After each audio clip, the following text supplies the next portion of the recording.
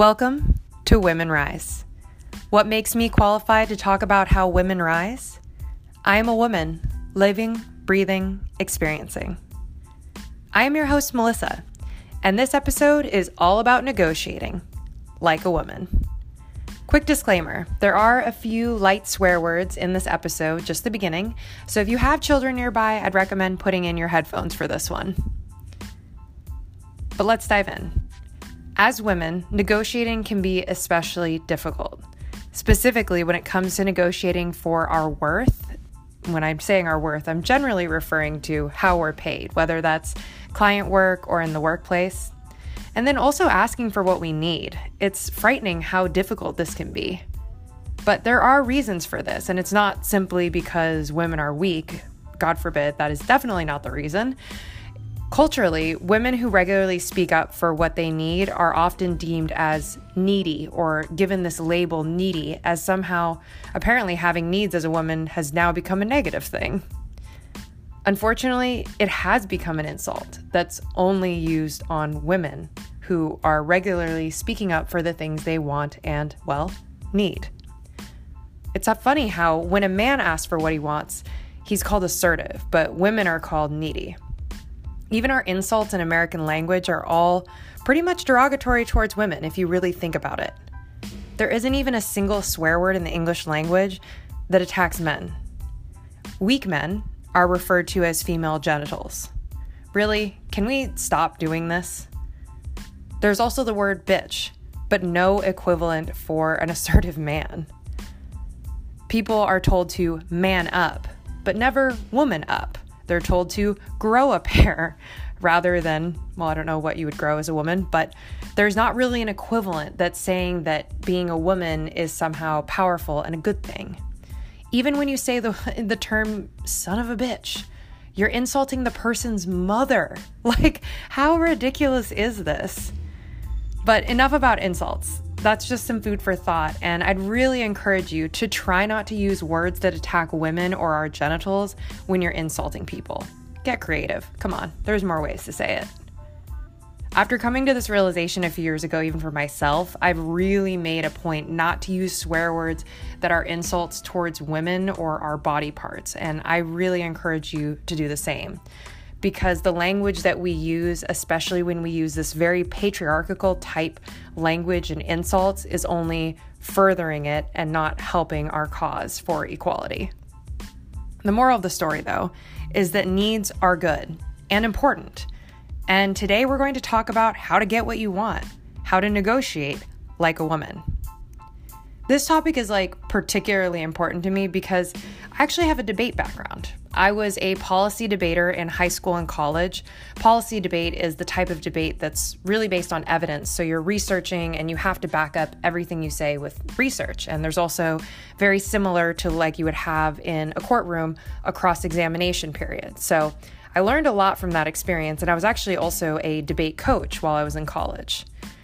And during that time, I received a lot of first place speaker awards. This was not because I was necessarily the best at arguing or the best at research, but it's because I spoke with conviction and I never went into a debate round believing I was going to lose. And the few times I did, okay, not never. There was a few times I did, and those would be inevitably the ones that I lost. And then in graduate school, I also took an entire course on negotiations. Now, as a business owner and a full-time consultant, it's my job to negotiate my price with every single client. So today I want to share with you 3 of kind of the most important points I've learned over the years when it comes to negotiating, especially as a woman. So these particular points are more in reference to the actual negotiation at the time of negotiation. And I will say this is going to be a 2-parter. So the next episode is going to be diving into kind of the 3 things that you can do to prepare effectively for your negotiation. So these ones are more focused on at the time. And whether you're negotiating your next salary, client, or the cost of jewelry, say, at a local shop in a foreign country, you can still apply these 3 tactics. So, my first piece of advice is to never negotiate from a place of lack. Always come from a place of abundance. So what does that mean exactly?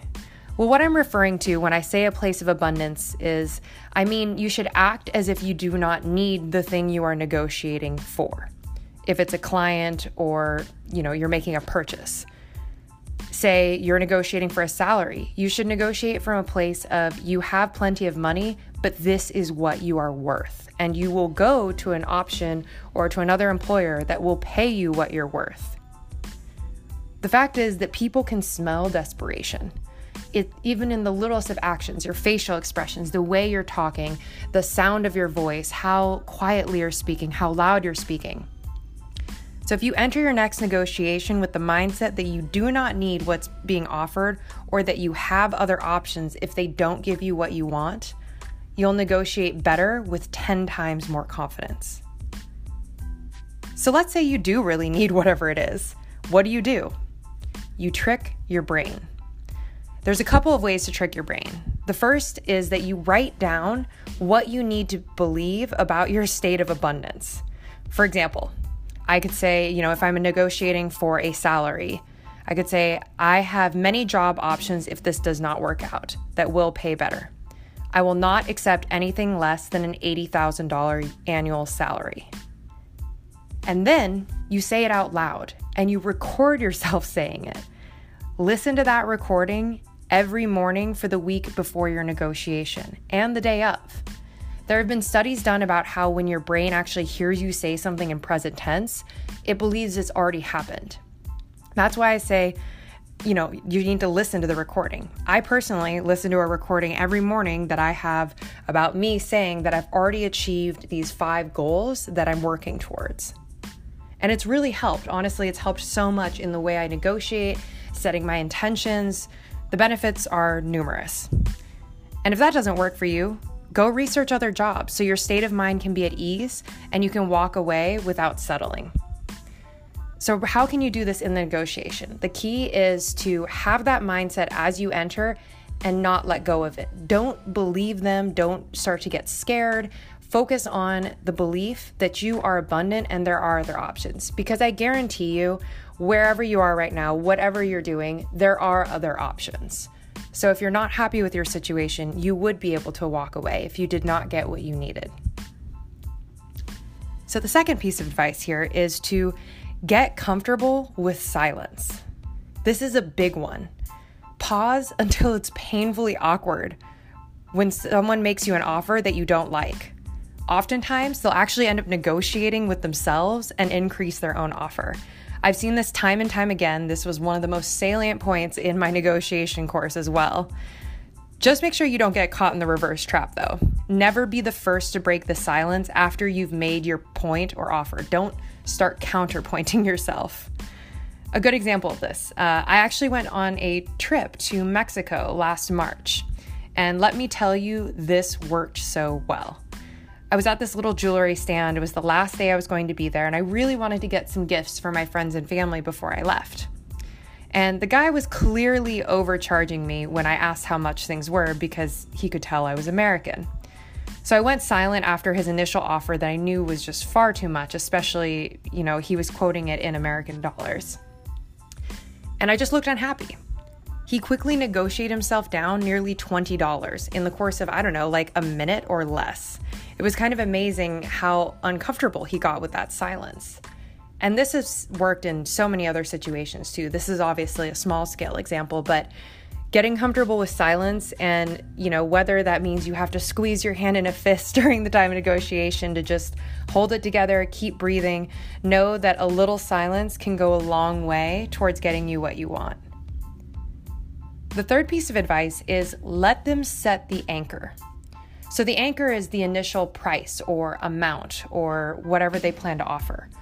Always ask what their budget is before you put down a price, whether that's for a raise, client work, or even a small purchase, whatever it is.